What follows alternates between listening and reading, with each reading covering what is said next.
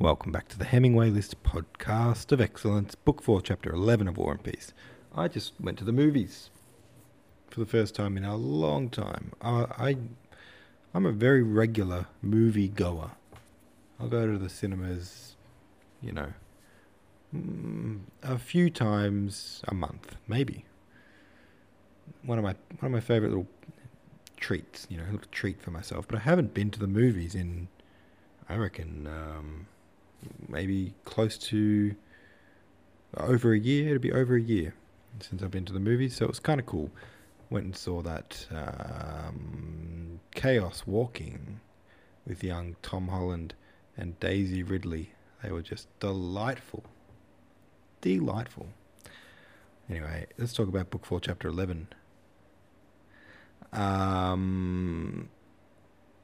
do you think this conflict over Sonya will affect Dolokhov and Rostov's friendship? Hey, wait. Why do I feel like I've already read that?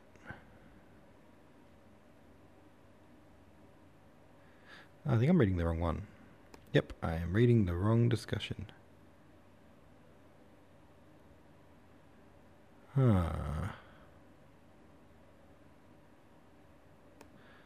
is it 2 from... I'm really confused. I think I might have forgotten to post last night's chapter. I definitely did the podcast last night, but I must have not pressed publish. Let me have a look here. And now I'm paranoid that I didn't post the reading. Just logging into my podcast app thing. Alright, so we did chapter 12 last night, but I must not have pressed submit on the discussion prompts. Wow, that's my bad. I didn't realise till just now when I opened up the most recent discussion, and it was from yesterday. Or the day before, sorry. My apologies for that, guys. If you had anything interesting to say about Book 4, Chapter 12, you had nowhere to go and say it. Carry it forward into today's one. We'll skip to Chapter 13 discussion, but if you would like to talk about the previous chapter as well, you're free to do that. You know what I'm going to do? I'm going to take you through a little memory lane from 1 year ago and read the chapter discussion from last year. For chapter 12. I am Norwegian said, I am loving Denisov's lisping. She'll be a wheel booty. She's graceful. Dolokhov does not appear to be at the ball. What do you make of this? Do you think it is a sign of how his friendship with Rostov has been affected? Zhukov 17 has a summary. Iagul, known for his extravagant and excellent balls, hosts another, which everyone is really psyched about. It's a great time to dance, have fun and flirt. Natasha is the star of the show. All eyes are on her, and she's an incredible dancer. Denisov particularly is obsessed with Natasha. Eventually, Natasha comes and asks Denisov to dance. He plays it coy, but when he gives in, breaks into an amazing, if not traditional, dance move that becomes the envy of every girl there. Denisov and Natasha are side by side all night. Helen of York said, it's interesting that 2 girls got engaged at these kiddie balls and that made everyone flock to them. Denisov is in love with Natasha. How embarrassing. Interesting that both cousins Sonya and Natasha inspire battle-hardened men to make fools of themselves. Alright. The mazurka going off. Alright. I guess that's going to be our discussion for today, and let's just move on. And maybe this time I won't forget to post the discussion prompt. So, what does that mean we're reading now? There's no way to scroll up on this stupid computer. Hang on. Book 4, Chapter 13. If I'm not mistaken. Goes like this. For 2 days after that, Rostov did not see Dolokhov at his own or at Dolokhov's home. On the third day, he received a note from him. As I do not intend to be at your house again for reasons you know of, and am going to rejoin my regiment, I am giving my farewell supper tonight to my friends. Come to the English Hotel. At about 10 o'clock, Rostov went to the English Hotel straight from the theatre, where he had been with his family and Denisov. He was at once shown to the best room, which Dolokhov had taken for that evening. Some 20 men were gathered round a table at which Dolokhov sat between two candles. On the table was a pile of gold and paper money, and he was keeping the bank. Rostov had not seen him since his proposal and Sonia's refusal, and felt uncomfortable at the thought of how they would meet. Dolokhov's clear, cold glance met Rostov as soon as he entered the door, as though he had long expected him. "It's a long time since we met," he said. "Thanks for coming. I'll just finish dealing, and then Ilyushka will come with his chorus." "I called once or twice at your house," said Rostov, reddening. Dolokhov made no reply. "You may punt," he said. Rostov recalled at that moment a strange conversation he had once had with Dolokhov.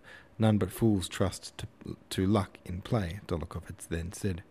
"Or are you afraid to play with me?" Dolokhov now asked, as if guessing Rostov's thoughts. Beneath his smile, Rostov saw him in the mood he had shown at the club dinner and at other times, when, as if tired of everyday life, he had felt a need to escape from it by some strange and usually cruel action. Rostov felt ill at ease. He tried but failed to find some joke with which to reply to Dolokhov's words. But before he had thought of anything, Dolokhov looked straight in his face, said slowly and deliberately, so that everyone could hear, "Do you remember we had a talk about cards? He's a fool who trusts to luck. One should make certain, and I want to try." "To try his luck, or the certainty?" Rostov asked himself. "Well, you'd better not play," Dolokhov added, and springing a new pack of cards, said, "Bank, gentlemen." Moving the money forward, he prepared to deal. Rostov sat down by his side and at first did not play. Dolokhov kept glancing at him. "Why don't you play?" he asked. And strange to say, Nicholas felt that he could not help taking up a card, putting a small stake on it, and beginning to play. "I have no money with me," he said. "I'll trust you." Rostov stacked 5 rubles on a card and lost. Staked again and again lost. Dolokhov killed, that is, beat 10 cards of Rostov's running. "Gentlemen," said Dolokhov, after he had dealt for some time, "please place your money on the cards, or I may get muddled in the reckoning." One of the players said he hoped he might be trusted. "Yes, you might, but I am afraid of getting the accounts mixed, so I ask you to put the money on your cards," replied Dolokhov. "Don't stint yourself, we'll settle afterwards," he added, turning to Rostov. The game continued. A waiter kept handing round champagne. All Rostov's cards were beaten, and he had 800 rubles scored up against him. He wrote 800 rubles on a card, but while the waiter filled his glass, he changed his mind and altered it to his usual stake of 20 rubles. "Leave it," said Dolokhov, though he did not seem to be even looking at Rostov. "You'll win it back sooner or later." "I lose to the others, but win from you. Are you afraid of me?" he asked again. Rostov submitted. He let the 800 remain and laid down a 7 of hearts with a torn corner, which he had picked up from the floor. He well remembered that 7 afterwards. He laid down the 7 of hearts, on which, with a broken bit of chalk, he had written 800 rubles in clear upright figures. He emptied the glass of warm champagne that was handed him, smiled at Dolokhov's words, and with a sinking heart waited for a 7 to turn up, gazed at Dolokhov's hands which held the pack. Much depended on Rostov's winning or losing on that 7 of hearts. Much depended on Rostov's winning or losing on that 7 of hearts. On the previous Sunday, the old count had given his son 2,000 rubles, and though he always disliked speaking of money difficulties, he told Nicholas that this was all he could let him have till May, and asked him to be more economical this time. Nicholas had replied that it would be more than enough for him, and that he gave his word of honour not to take anything more till the spring. And now only 1,200 rubles was left of that money, so that this 7 of hearts meant for him not only the loss of 1,600 rubles, but the necessity of going back on his word. With a sinking heart he watched Dolokhov's hands, and thought, "Now then, make haste and let me have this card, and I'll take my cap and drive home to supper with Denisov, Natasha and Sonia, and will certainly never touch a card again." At that moment his home life, jokes with Petya, talks with Sonia, duets with Natasha, piquet with his father, and even his comfortable bed in the house of the Pavarskaya rose before him with such vividness, clearness and charm that it seemed as if it were all a lost and unappreciated bliss long past. He could not conceive that a stupid chance letting the 7 be dealt to the right rather than to the left might deprive him of all his happiness, newly appreciated and newly illumined, and plunge him into the depths of unknown and undefined misery. That could not be, yet he awaited with a sinking heart the movement of Dólokhov's hand.